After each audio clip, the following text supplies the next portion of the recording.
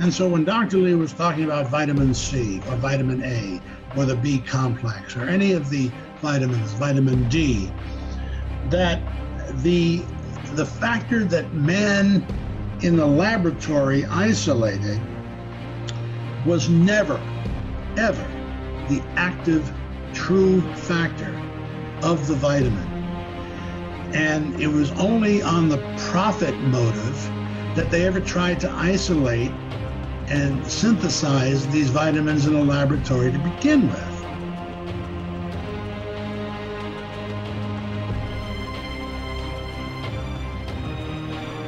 I was just asked the other day by someone new to us if I was the Forbidden Doctor. Well, of course I said no. The Forbidden Doctor is not me at all. We are not the Forbidden Doctor. Jack is not the Forbidden Doctor. It's in you. The Forbidden Doctor is that magical, mystical power inside of you that is controlling and healing everything. It's that beautiful, marvelous, almost miraculous force that controls all healing. It's that innate intelligence, that life force-directed influence that triggered your DNA to guide the building of your body after conception. Yeah, it's that power that sustains your life, repairs your wounds and lesions, and it never stops working. It's that essential part of you that keeps you alive and heals your every hurt. This is the Forbidden Doctor. It's not me. It's that part of you the powers that be have decreed forbidden to ever learn about or even consider, and never ever rely upon. For it is forbidden that you even know this life force exists at all. You are your own Forbidden Doctor. Yes.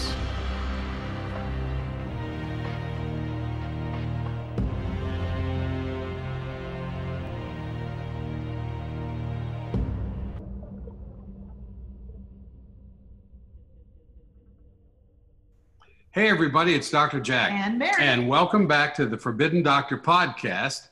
This is podcast episode 180, A Crime Against Humanity, the Suppression of Nutritional Truth.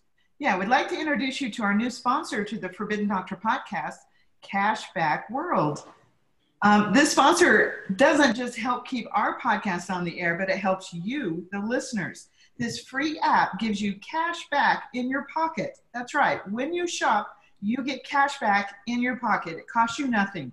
And all you have to do is shop. So why not use this app and get cash back? Go to whynotgetcashback.com to register and download the free cashback app. Not good. So today we're going to talk about some forbidden stuff that's been hidden from you for way too many decades. I've often said it's hard to find definitive truth about human health and nutrition following the rise of antibiotics and chemical-based healthcare. Ever since the end of World War II, the knowledge of the great nutritional giants has been pushed aside for a mess of pharmaceutical pottage. Yeah. There's a world of health science out there far beyond drugs for everything and drugs for anything.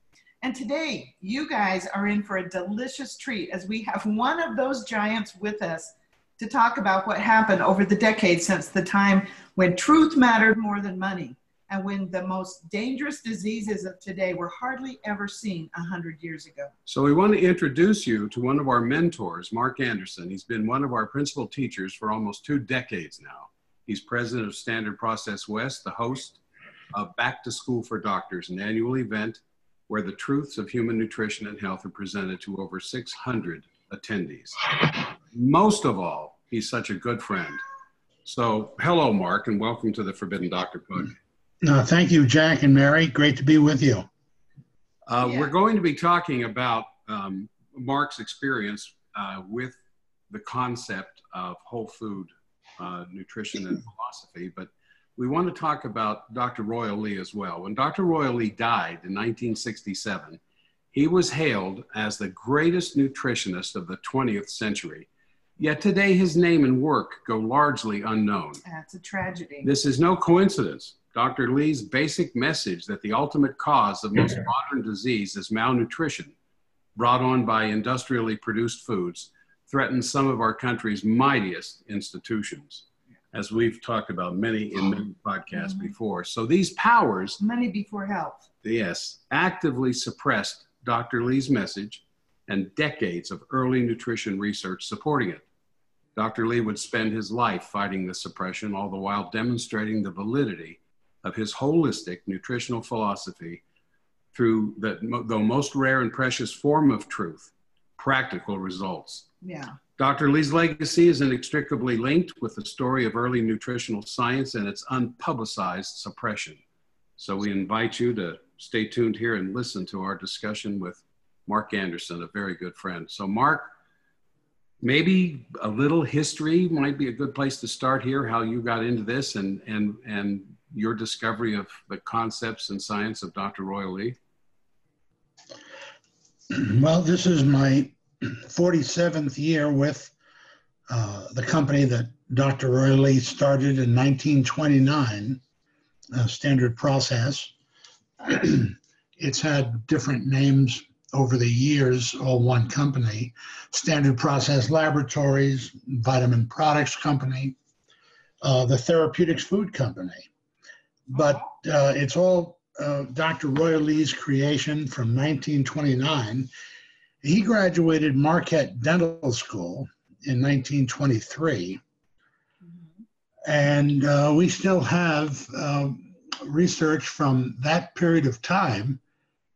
He gave his graduating class the lecture as the senior class representative.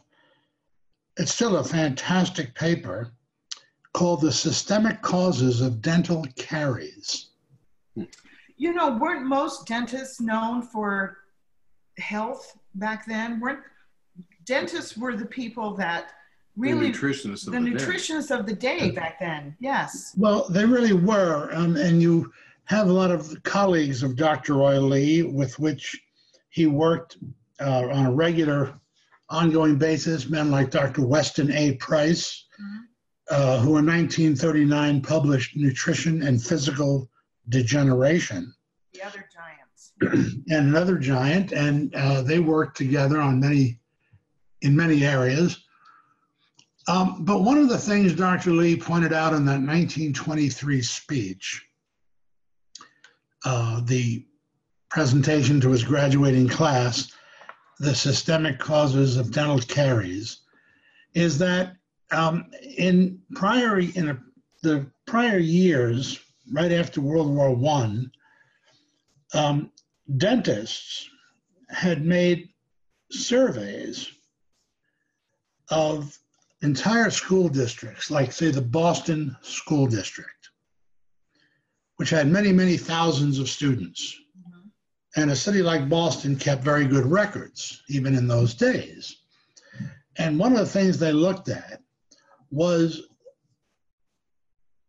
in searching for the cause of dental caries. Today we know them as cavities, but the technical term is dental caries, decay and degeneration of the teeth. One of the things they studied was the health records of tens of thousands of school-aged children. And they saw some very clear patterns, which were just undeniable. They were so clear, one of those data points that just scream from the page they're written on. And it showed that the students who had the most dental caries, the most frequent decay, the most number of cavities, the most number of bad teeth and oral decay problems, were the same students who had the worst infectious disease record. The ones who had the most incident of measles, chickenpox, rubella, mumps, chronic upper respiratory infection, chronic ear infections. The students who had the most infectious diseases also were the ones who had the most number of dental caries in their teeth. And that when they could find students who didn't have any of the childhood diseases, they had avoided chickenpox, measles, mumps. They had avoided these, and they also avoided dental caries. I've often said that your teeth are an incredible indication of your health. My dad was a dentist, and you know, when an animal loses its teeth, you know, it dies. So, I mean, it can't eat. And so when humans get to where their teeth are loose and with cavities and everything in them, it's such an education when the body will finally give up on the teeth. Right. Yeah. Last leg. Well, so this was really something, and Dr. Lee particularly cited the work published in the no longer extant journal, The Dental Cosmos, in 1922, by the dentist named Pollina, Pollina. And Pollina had done the latest research along this lines with tens of thousands of school children, and saw the correlation between infectious disease, poor growth, poor health, and the same to do with the state of their oral well-being. And so around that time, Dr. Weston A. Price, who had been and was at that time still the president of the American Dental Association, Dr. Price was out of Cleveland. He was a well-known, well-regarded research dentist and, of course, practitioner. And he set off around the world. He was really a professional level amateur photographer and made all his own plates and lugged all this heavy, heavy photographic equipment on a decade-long travel around the world. And he wanted to see the influence of indigenous people first coming in contact with modern civilization, which of course meant that their first exposure to what he called the foods of commerce. And this went along very much with what Dr. Lee had been working on.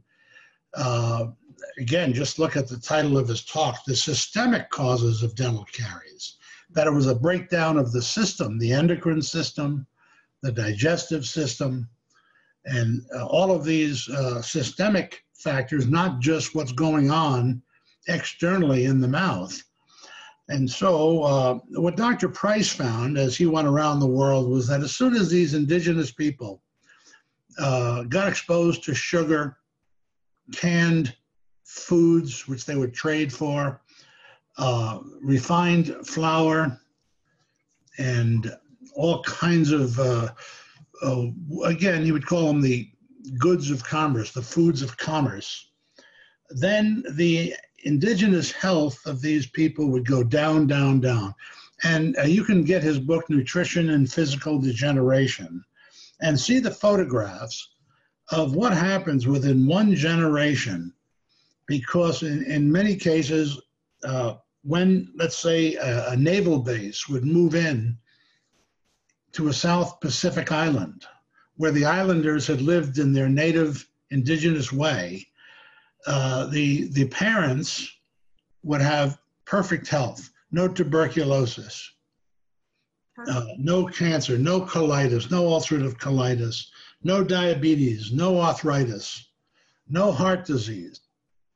And then their children, who were now being exposed because of the nearby naval base to the foods of commerce, their children were the first generation of their people to show all these degenerative signs and come down with cancer, arthritis, tuberculosis, and all of these things that have plagued the modern civilization for as long as we've been keeping records.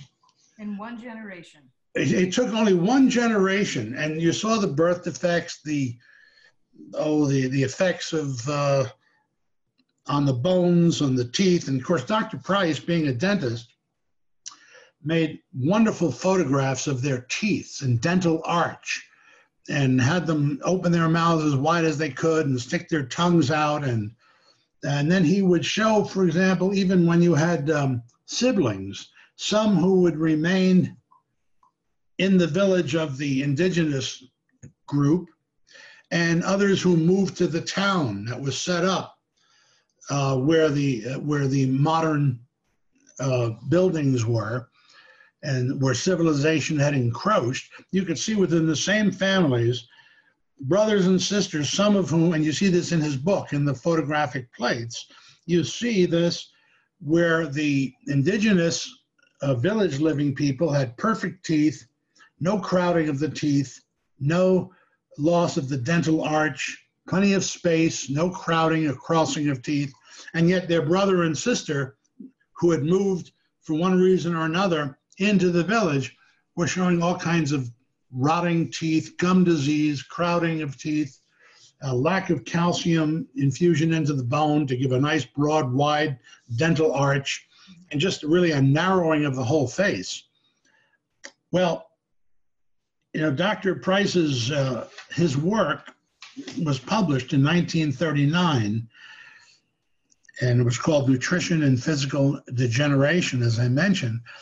And I'm kind of happy to say that when I wrote a book in 1990 called Empty Harvest, Understanding the Link Between Our Food, Our Immunity, and Our Planet, Empty Harvest, that was the first book that had ever been given permission by the Weston Price Foundation to reuse and republish some of the photographic plates from the original plates that were in Nutrition and Physical Degeneration.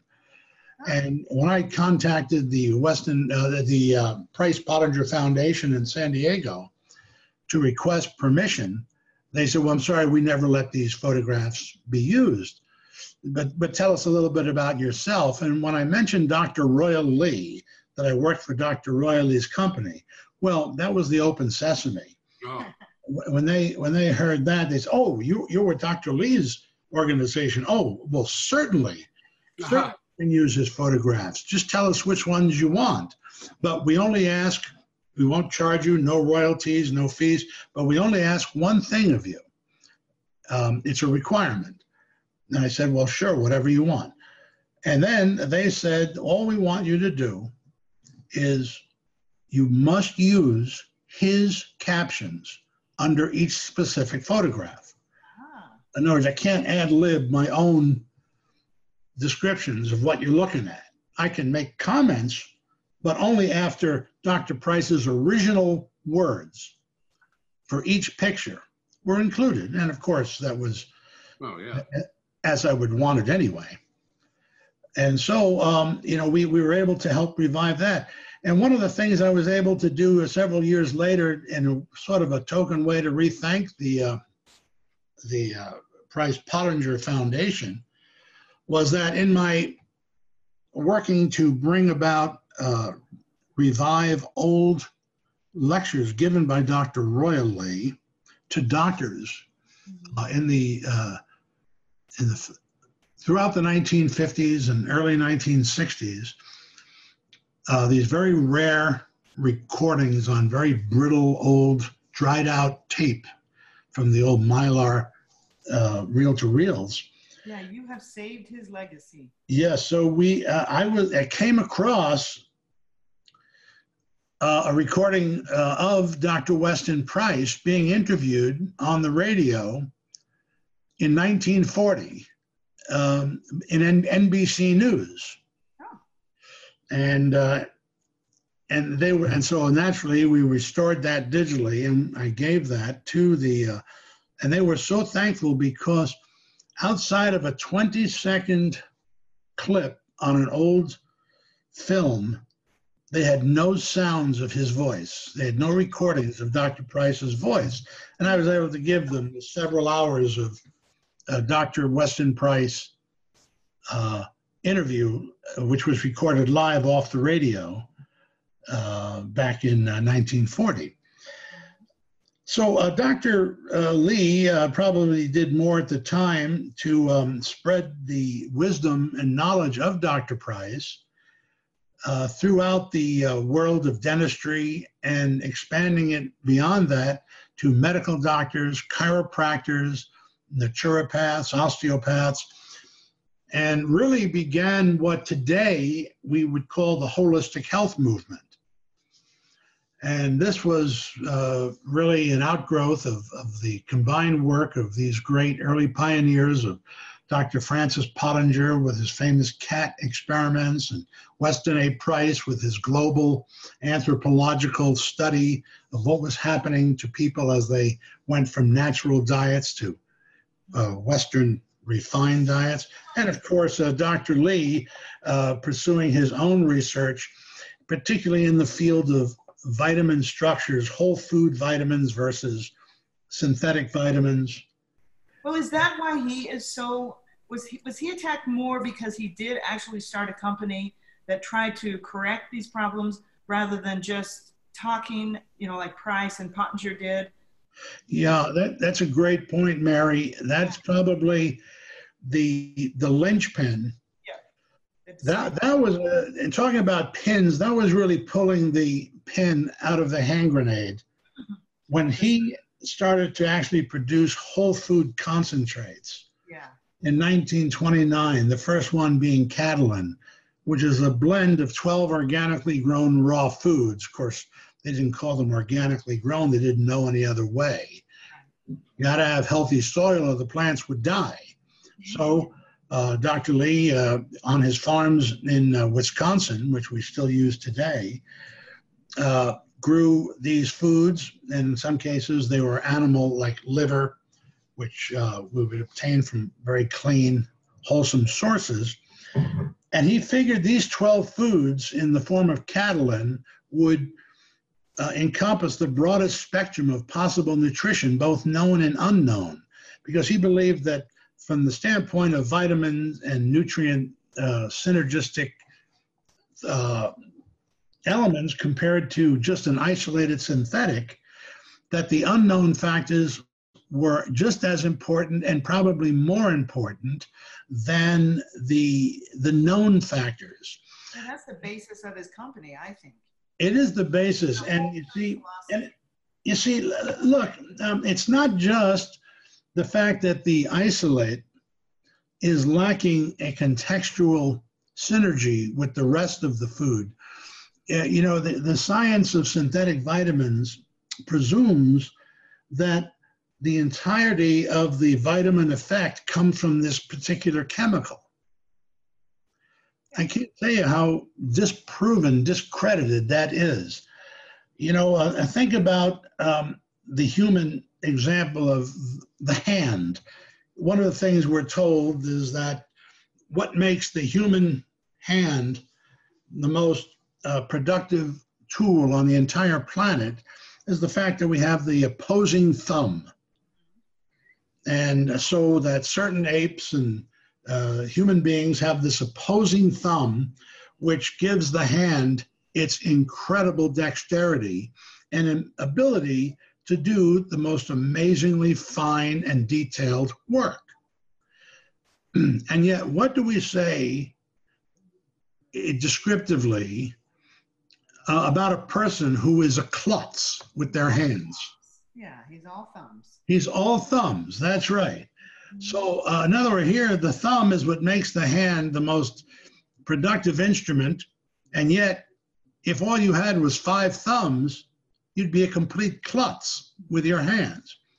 And a synthetic vitamin isolated out of the whole food concentration, the whole food universe that's in that kale, Brussels sprouts, spinach, greens, all that works synergistically together was Roy Lee's entire philosophy.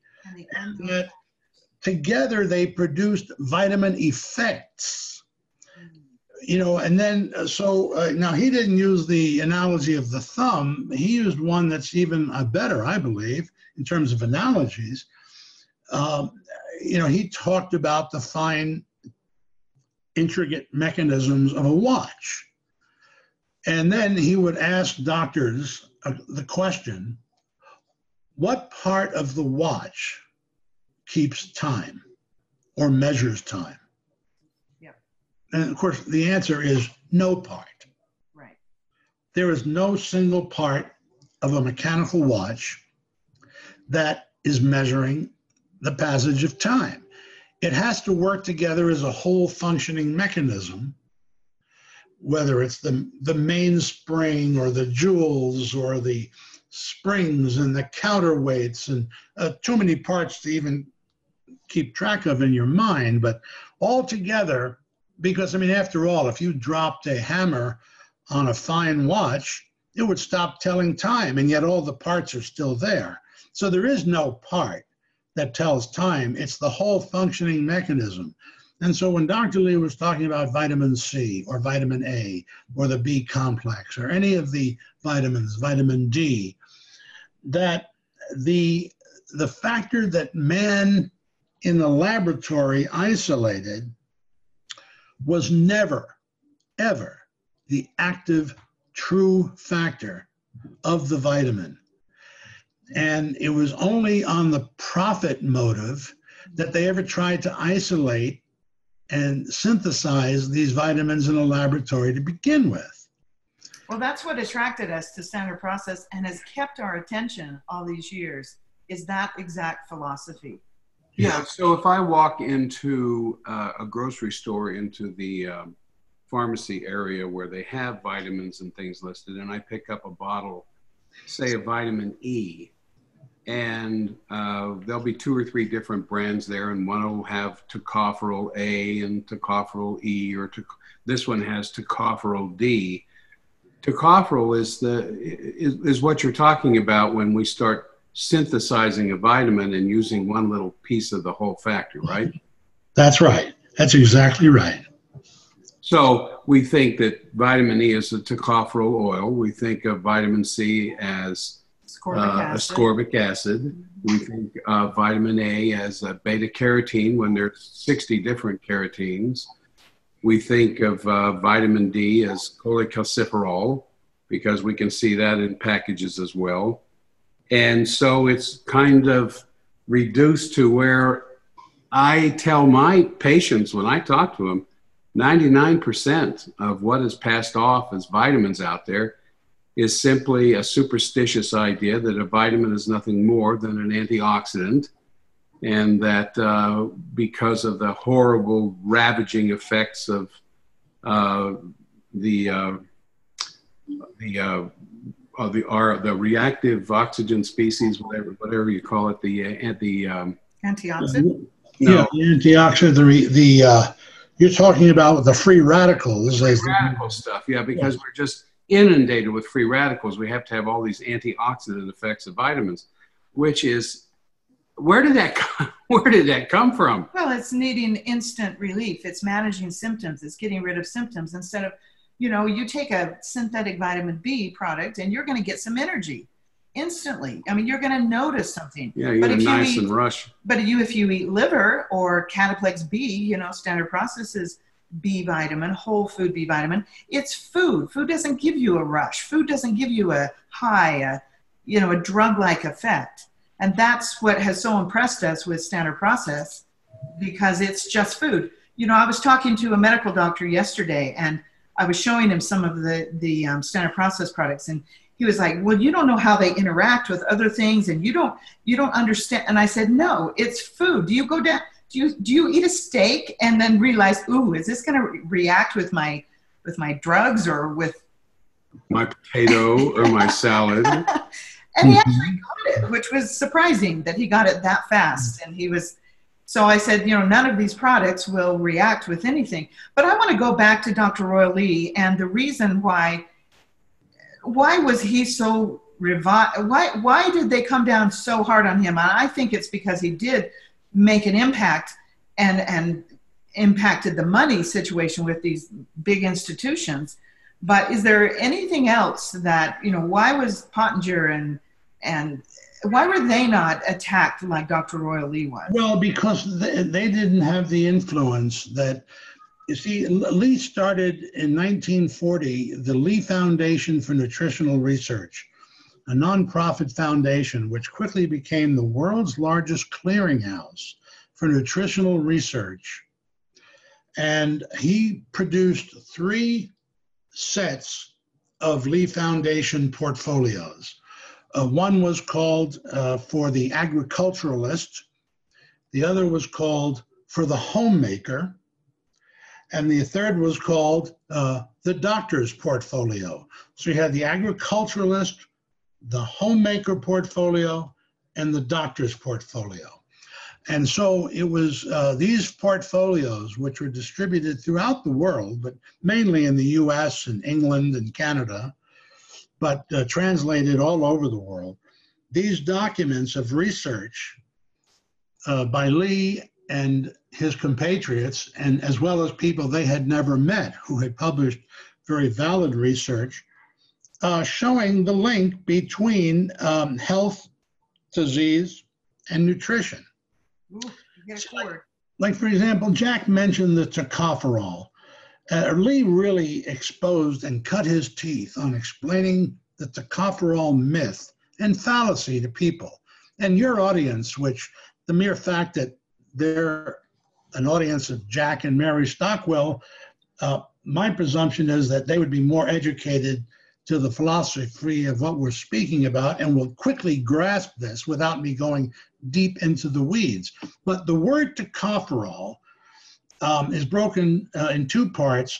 Tokos comes from the Greek, which means to bear. I mean, birth. Tokos is birth. And pherin, P-H-E-R-E-I-N, pherin means to bear or to carry, as in pregnancy. So you have the tokos, which birth, and to carry. And of course, this was the fertility factor. When they discovered that wheat germ carried this incredible fertility factor, starting in the late 1920s, there was amazing research done on wheat germ, and then they further got deeper into the understanding that it was the oil in the wheat germ. So then they started working with wheat germ oil. And pretty soon they stuck the moniker vitamin E onto wheat germ oil. So back in anything written before 1939 that had to do with vitamin E was actually only research done on wheat germ oil. In fact, doctors would start a sentence with vitamin E, continue speaking about the same substance, vitamin E, and later in the same sentence call it wheat germ oil. So they might say something like, this woman came to us having had a history of 5 abortions, meaning self-abortions, right. Just miscarriages today, but they used to call it abortions, threatened abortions and so on. And one of the things that they would say is that this woman had 5 miscarriages or abortions. Once we gave her vitamin E, she completed her first full term and ever since continued on wheat germ oil and never had an abortion again.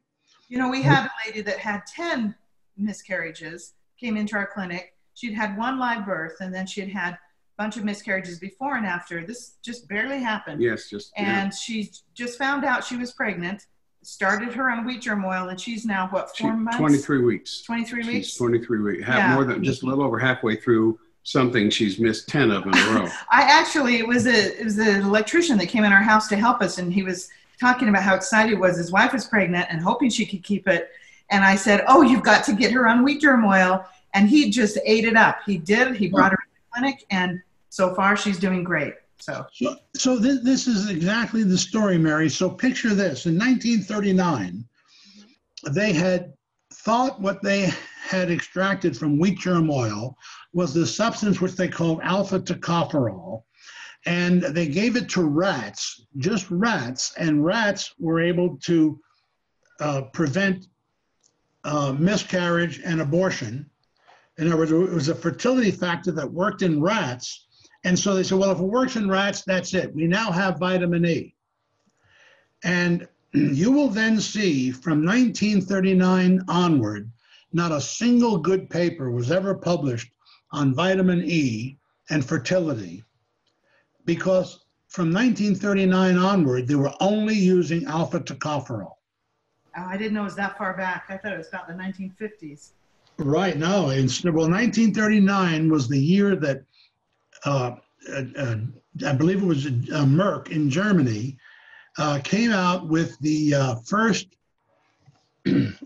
tocopherol product, and it was labeled vitamin E, and pretty much, and of course, scientists in their scientism mindset said, oh, good, now we have an exact measurable vitamin E to work with. We don't have to wonder about the vagaries of this wheat germ oil process versus that wheat germ oil process.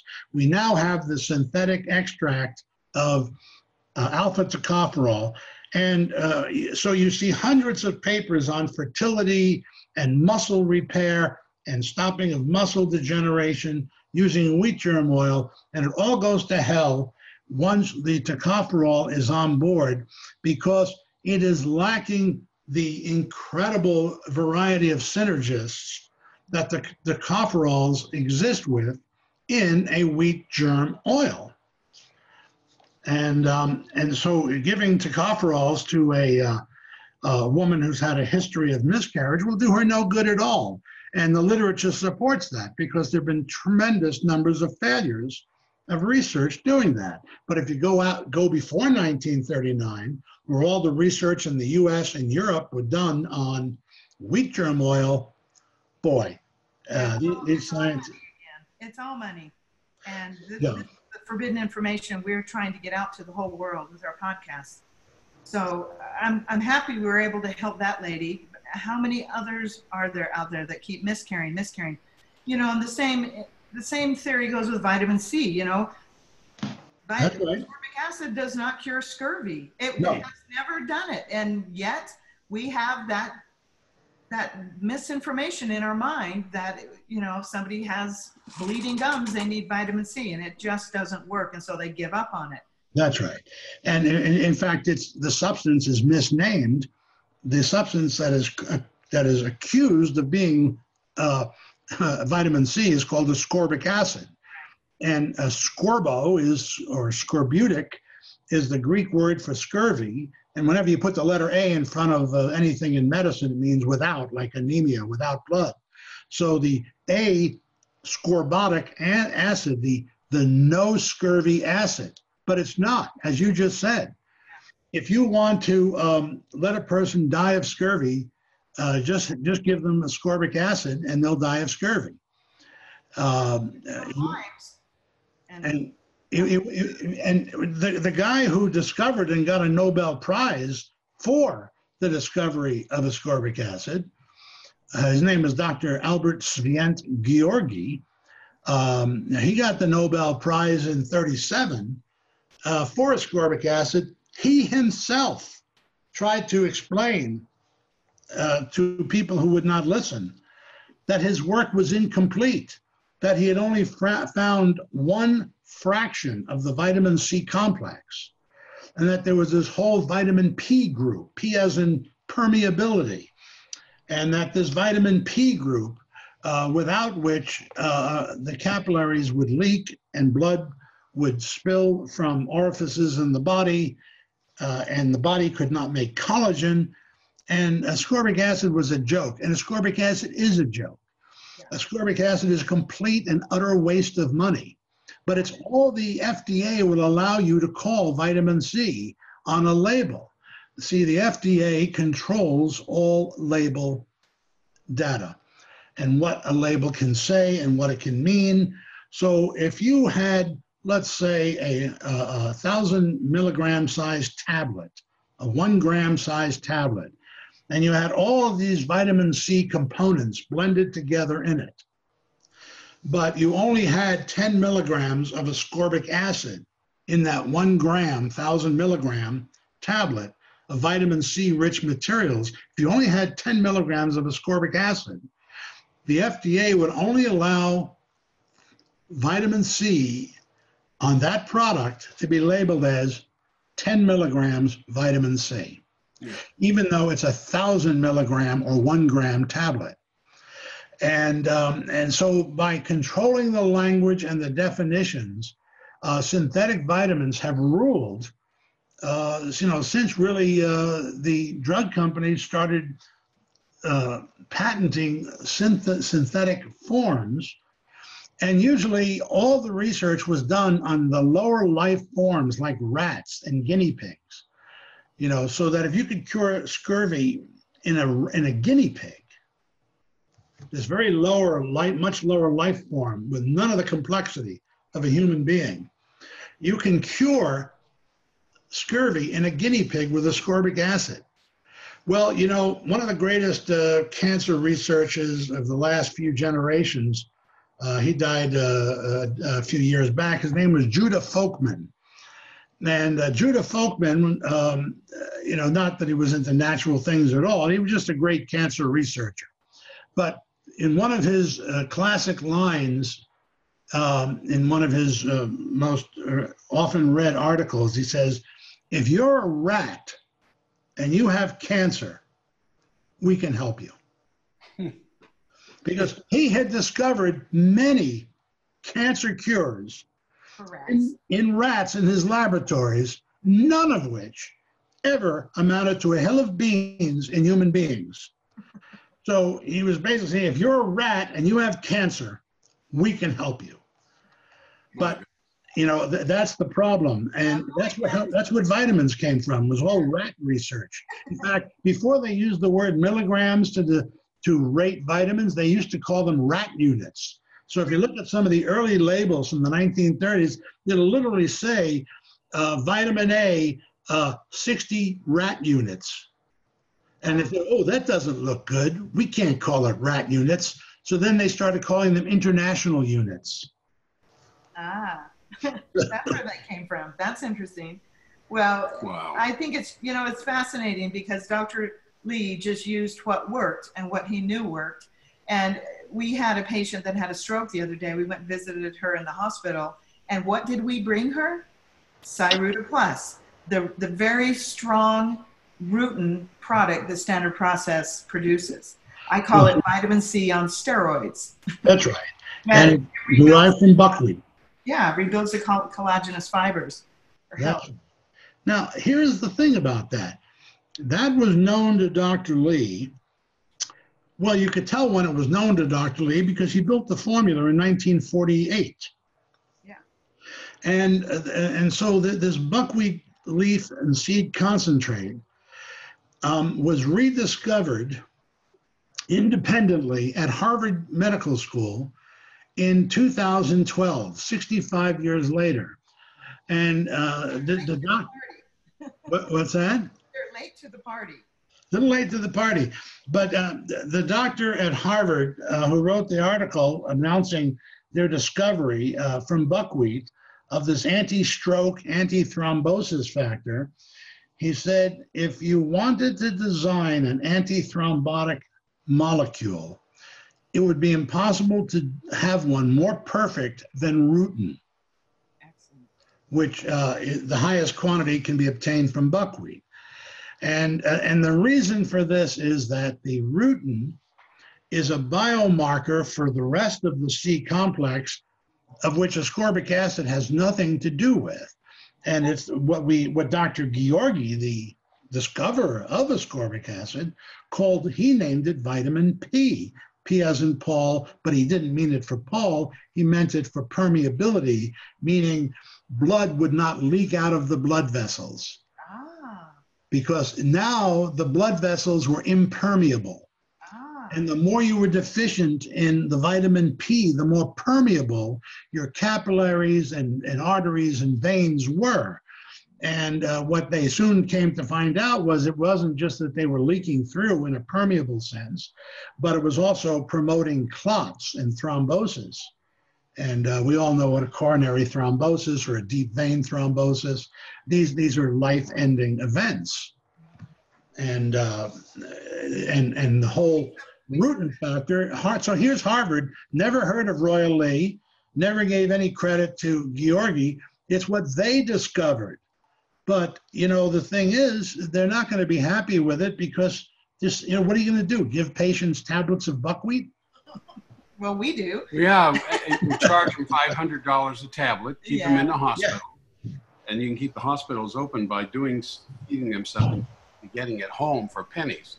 That's right. Trying to call Cyruta Plus Vitamin P. We Yeah. often do that. Hey, in the last section here of this interview, I want to get back to Dr. Lee's another thing that he talked about long before medicine came to discover, autoimmunity, and the work he was doing the last part of his life that went ignored mostly by medicine until only recently. Well, you're so right about that, Jack. You know, the thing is that Dr. Lee didn't just discover the incredible impact of the autoimmune reaction in the human body and how prevalent it was. He actually realized that it was a stage of all degenerative disease, that to whatever extent anyone in those days even had a clue that an autoimmune reaction was even possible, they saw it as a standalone defect of a particular disease. For example, it came to be associated by the 1980s with lupus erythematosus. Or it was also associated with Addison's disease, complete adrenal failure, in which the body was making antibodies against the host, their adrenal glands. Well, Dr. Lee realized in his research, going back to the 1940s, before they even had the term autoimmune, that not only was this a common phenomenon, that the immune system was building antibodies against its own tissues, the host's own tissues. He realized that it was actually a phase of any uncontrolled degenerative process. So that, for example, everyone, and particularly in those days, was well familiar with the signs, symptoms, and stages of tuberculosis. Mm-hmm. And everyone also knew by that time that tuberculosis was caused by a bacterium named Mycobacterium. And the Mycobacterium and tuberculosis, using all of Koch's postulates, were absolutely tied hand in glove. But what Dr. Lee realized was that the reason some people got over tuberculosis and others died from it was that the ones who were dying from it were the ones who entered the phase of tuberculosis where it turned into an autoimmune disease, where not only was the Mycobacterium infesting their lungs, but that the host's immune system had built powerful antibodies to destroy the lungs. Yeah. And he then followed that logic out to so many conditions.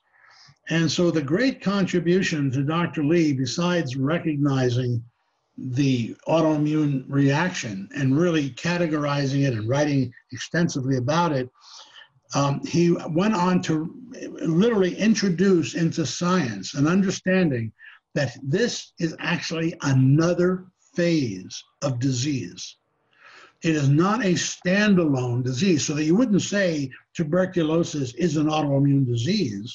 You would say that tuberculosis has an autoimmune phase, really the end phase, the phase at which the body just moves in and kills the lungs because the lung is spreading so much mycobacterium into the system and so much decayed lung tissue into the blood that the antibodies assault the lungs to try to stop all this poison, this necrotic debris from getting into the bloodstream.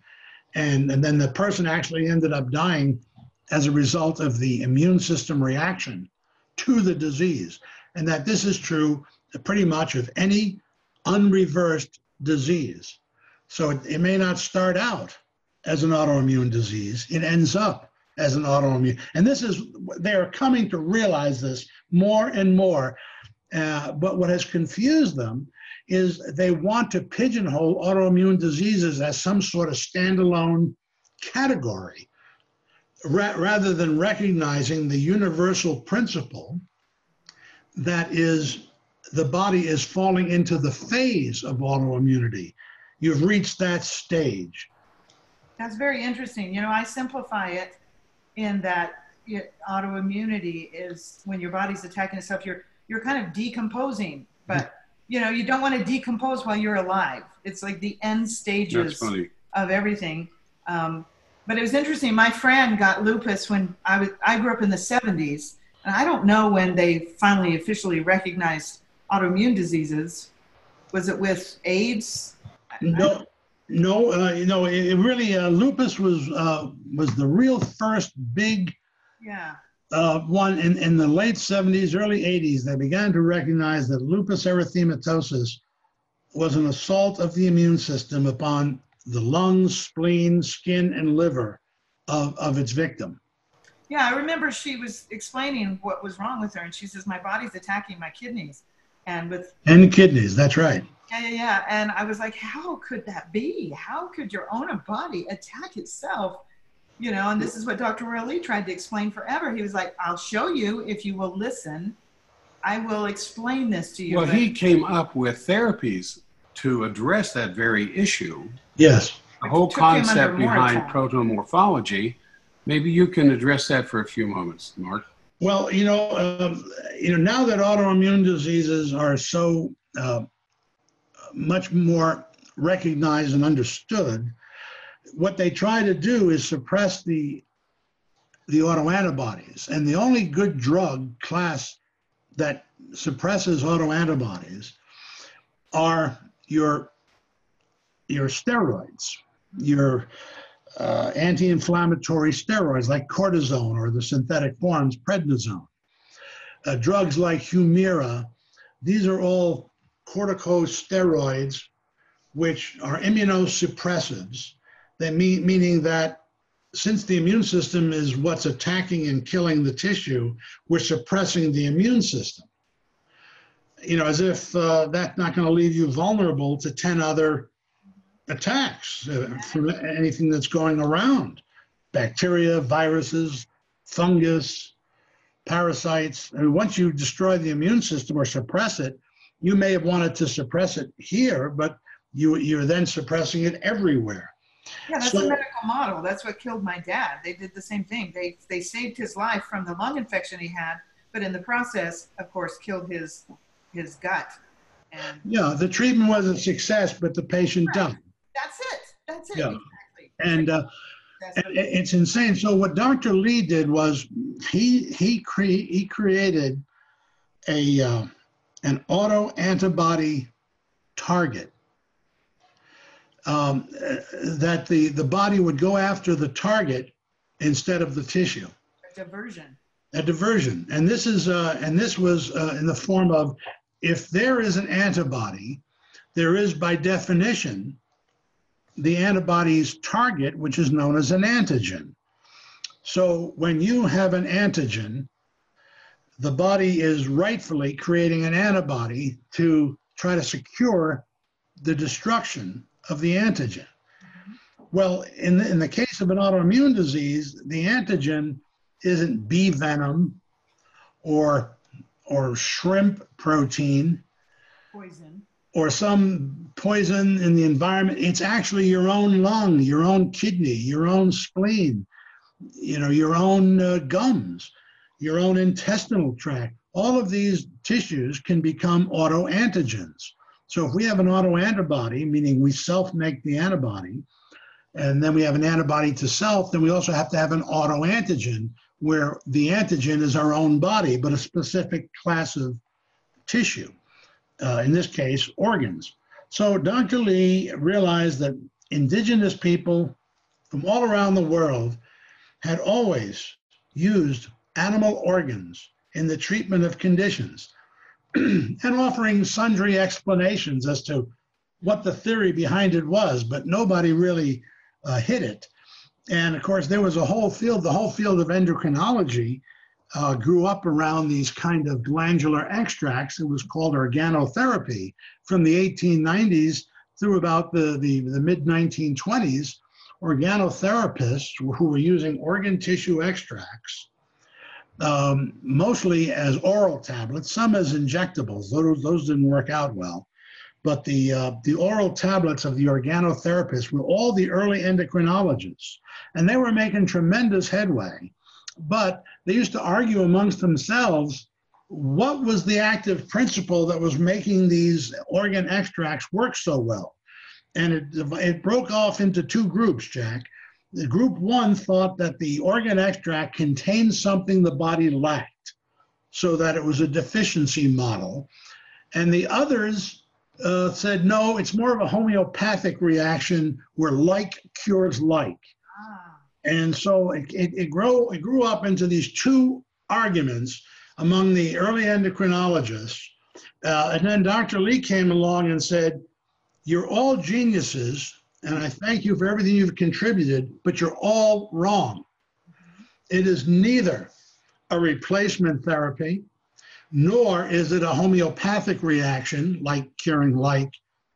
It is a decoy strategy, where we're causing the autoantibodies to futilely hunt the organ extract and destroy itself, trying to kill this oral antigen that we're giving you. Right now, your antigen is your own lung. We're going to give you a lung tablet, which will create a decoy effect, and the autoantibody to the lung will go after the protomorphogen of the lung as soon as it tries to get into the bloodstream. Because the DNA is so similar, it's not identical. In other words, if you take a mammalian lung tissue, say from a cow, and you make a lung protomorphogen out of it, it's not identical perfectly to a human lung, but it is so 99.9% similar that it's good enough for the autoantibodies to waste their time going after the wrong antigen, the oral antigen that we put into a tablet. That then gives relief to the target of that autoantibody, which is the host's own lung, which in and of itself only buys you some time. But what you do at that time is now you direct healing nutrition and energy to the diseased tissue, in this case, the lung, so that you're giving it calcium, vitamin A, vitamin C. You're giving it the nutrients that build up the healthy lung. But it couldn't repair itself while it was under assault from antibodies. But now we've got the antibodies foolishly chasing the countermeasure, which is the protomorphogen. You know, we use the example of how, let's say, a surface-to-air missile is fired at an airplane. And so the pilot in the airplane sees on his radar an incoming missile, which is locked into the heat of his engines. And no matter how fast he flies, or up, down, left, right, it doesn't matter. The missile is locked on to his engine heat. So what does he do? He releases a phosphorus decoy, which is burning hotter than his engine. And the missile that's coming from the ground up to the plane now is locked on to the phosphorescent decoy. The pilot veers off radically from the direction he was traveling, and the missile harmlessly flies right up the butt of the phosphorus flare. Phosphorus, you know, burns at several thousand degrees the moment it hits air. And that's a decoy. Well, and a protomorphogen is similar in principle. It's a decoy that the autoantibody goes after. But if you don't know the right nutrition to use while you're using the protomorphogen, then you've lost that window of time that you've given yourself to stop the decay of that organ, because it is the decay of the organ that is causing the constant renewal of more antibodies against it. Because remember, you wouldn't have an autoantibody if you didn't have an autoantigen. And so by healing with nutrition, and when I say energy, I'm talking about chiropractic release of nerve interference, acupuncture, normalizing energy flow in the system, and all of these things which naturally keep the body alive, the electricity and the nutrition coming together. Now the lung gets healed, or whatever organ we're talking about. I'm just using the lung as an example. And the lung stops putting out necrotic debris into the blood. Therefore, the body stops making autoantibodies against the lung. And the protomorphogen, in this case, the lung protomorphogen, allowed a window of opportunity to start to direct healing toward the lung itself. And this is Dr. Lee's greatest contribution, coming at the last part of his life, the most mature part of his scientific endeavor. That is the work he was working on for the last 15 to 20 years of his life, was the protomorphogen and the autoimmune reaction. So he didn't think of it as autoimmune disease, because it's not, when you think of a disease, you think of a disease as a primary disease. But this is simply a phase of all disease. So his work was on what's going on at this phase, where something that may have been no more than a bronchitis you had one winter, and for some reason it never healed. And so this bronchitis, which lingered and lingered and lingered long after the infection was gone, but the bronchitis continued, then you now have entered an autoimmune phase of what was at one point just a bronchitis, but now a year later, you're being savaged by your own immune system. And that's when they have to come in with the prednisone and the immunosuppressive drugs. This is so critical to understand, because when people have a degenerative disease like congestive heart failure, or they have massive eczema, psoriasis all over, they take the protomorphogen, they have to have good nutrition. That's right. They think of the PMG, the dermatrophin PMG, or the cardiotrophin PMG as a drug effect, because that's the way they've been trained. Right. And they do feel better, but if they continue with their Cocoa Puffs for breakfast and and their Diet Cokes and all of this, the protomorphogen can only divert for a time. That's right. They have to get in. This is the part they don't understand, is they have to get in with good nutrition and heal this. This medical doctor I was talking to yesterday, he said to me out loud, "Oh, you should never eat liver." And why is that? To me. And this is the thinking, that they don't have any clue that food and nutrition can actually heal. And we can't even use that word heal. That's right. Like the medical doctors can use the word heal, but vitamins and food used to heal things. Well, and it's in med school, they're taught, a vitamin B deficiency is going to lead to pellagra, beriberi, these kinds of things. A vitamin B deficiency is going to lead to vitamin A is going to affect your heart if you don't have these vitamins. But it never occurs to them that an abundance of these things could actually reverse the very thing the deficiency caused. That logic never enters their mind. Right. And I think a lot of even clinicians that use their protomorphogens think that there's some kind of magic thing. But Dr. Lee, I guess, he didn't have the internet. He didn't have the ability to get this out to the world. The protomorphogens that Standard Process produces are life-saving, but not if they're not coupled with good nutrition. That's an excellent point. Yeah, if you don't know let's say you're dealing with, for example, the skin. You mentioned eczema and psoriasis, which are clear autoimmune reactions going on against the largest tissue of the human body, which is the skin. Well, you take the dermatrophin. Well, now all you've done is given yourself the opportunity to temporarily reduce the onslaught of the autoantibodies. Now you've got to get rid of the autoantigen, which is the decaying skin. This is where your vitamin A complex and your C complex and your vitamin E complex. You need to restore the acid mantle of the skin. We use apple cider vinegar. We use calcium chloride. We use acidifiers to restore that protective acid mantle. We get them off of harsh alkaline soaps.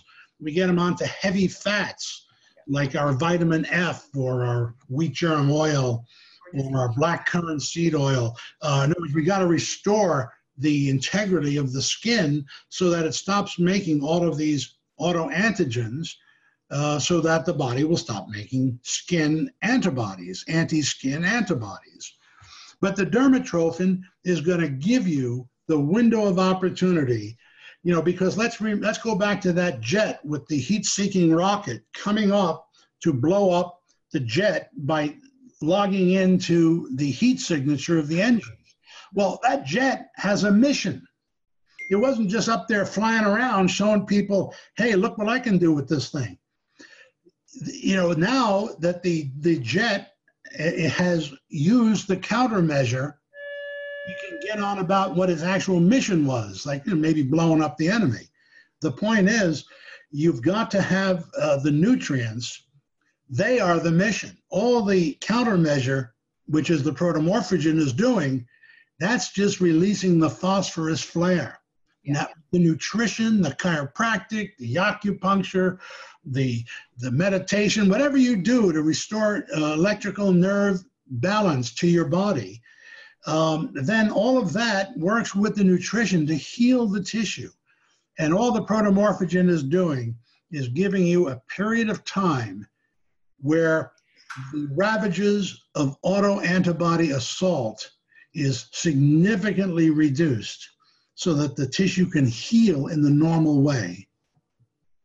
This is the forbidden information that we are trying to get out everywhere. Yeah, it is forbidden. It is forbidden.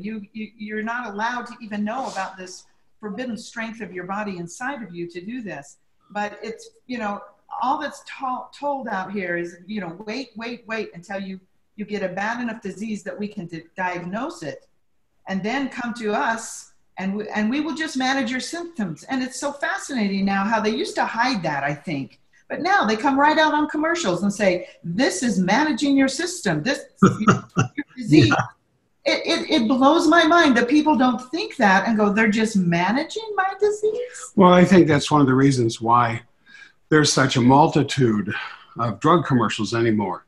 Every week there's a new one mentioned because it orients our philosophy to think and our logic to stop being logical, that there must be a drug to answer the problem that I'm having because there's so many drugs out there. That's right. That's right. And just management of symptoms. So this is fascinating stuff that Dr. Roy Lee discovered this so many years ago. And like I said, they're getting Nobel Prizes all over the place for things that he's already discovered, like the H. pylori. That's right. Yeah. Yeah, he discovered that, decades earlier. And in the 1930s, he knew that ulcers involved a pathogenic bacteria in the stomach. Absolutely. Yeah. So this is and the protomorphogens are the crowning thing of Dr. Roy Lee and Standard Process. No other company has this. It's interesting because, the theory of likes like, liver, you have a liver problem, eat liver. You'll get some of that protomorphogen in there. You have thyroid problem, you eat glandulars, those types of things. And yet my medical doctor, is just like, no, don't ever eat liver. And just to bring this to an end here, because we've gone on for an hour, people are bringing products to Mary and I all the time to sell in our clinic. And the two questions, the two things I always bring to their attention is I look at the label of the product and I say, well, there's no animal products in here. And they look at me like, well, of course not. That's and then and then the next thing I say is, how many farmers sit on the board of directors of your company? Oh, there you go. And I get another blank stare. And I say, I'm sorry, you guys, you need to catch up. This is 2019. You need to catch up where real healthcare is today. We've been talking to Mark Anderson, president of Standard Process West. There is a publishing outfit that is associated with him called Selene River Press, S-E-L-E-N-E, just like Selene, riverpress.com, that has a lifetime of reading material and education. You've often heard me talk about WestonAPrice.org outfit for their information. Saline River Press is second to none. If you want further and more information on what we've been talking about, we have many podcasts that Mary and I have already done on these subjects, but here we had one of our mentors on here with us today, and he is associated with Saline River Press. And books, if you want to read about tons of books, tons of blogs. Yeah, Dr. Royal Lee is on. And plenty of information. And if there's anybody to be credited with, I don't know if the resurrection is the right word, but restoring at least and bringing to the knowledge of so many natural healers around the world, not just in our country, the understanding, the philosophy, the legacy that Dr. Lee has, it is certainly Mark Anderson. And Mark, we can't thank you enough for the influence you have had in our life. Well, you, Jack, and Mary, very, very special people, and you have been so wonderful in educating your patients and your colleagues so that you have used your great abilities and talents to amplify and live this message. And so I can't thank you. You know, I attribute Dr. Royal Lee to saving my life. I always say, but for Dr. Royal Lee, I wouldn't be here today. Yeah, she says that to patients all the time.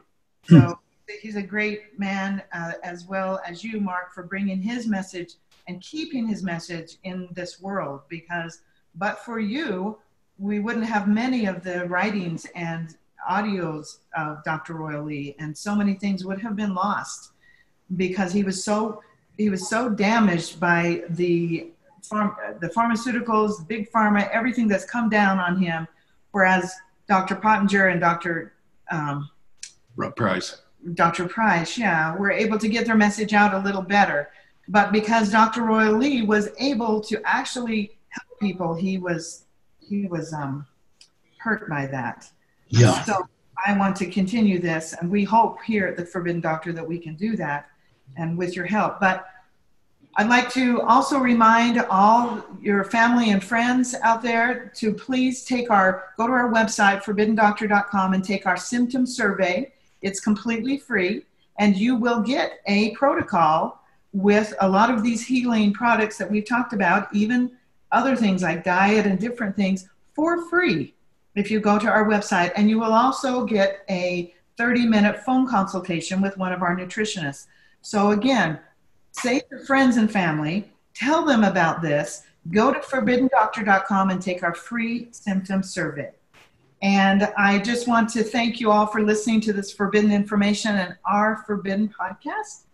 And to remind you to join us next time for another in-depth discussion of forbidden knowledge.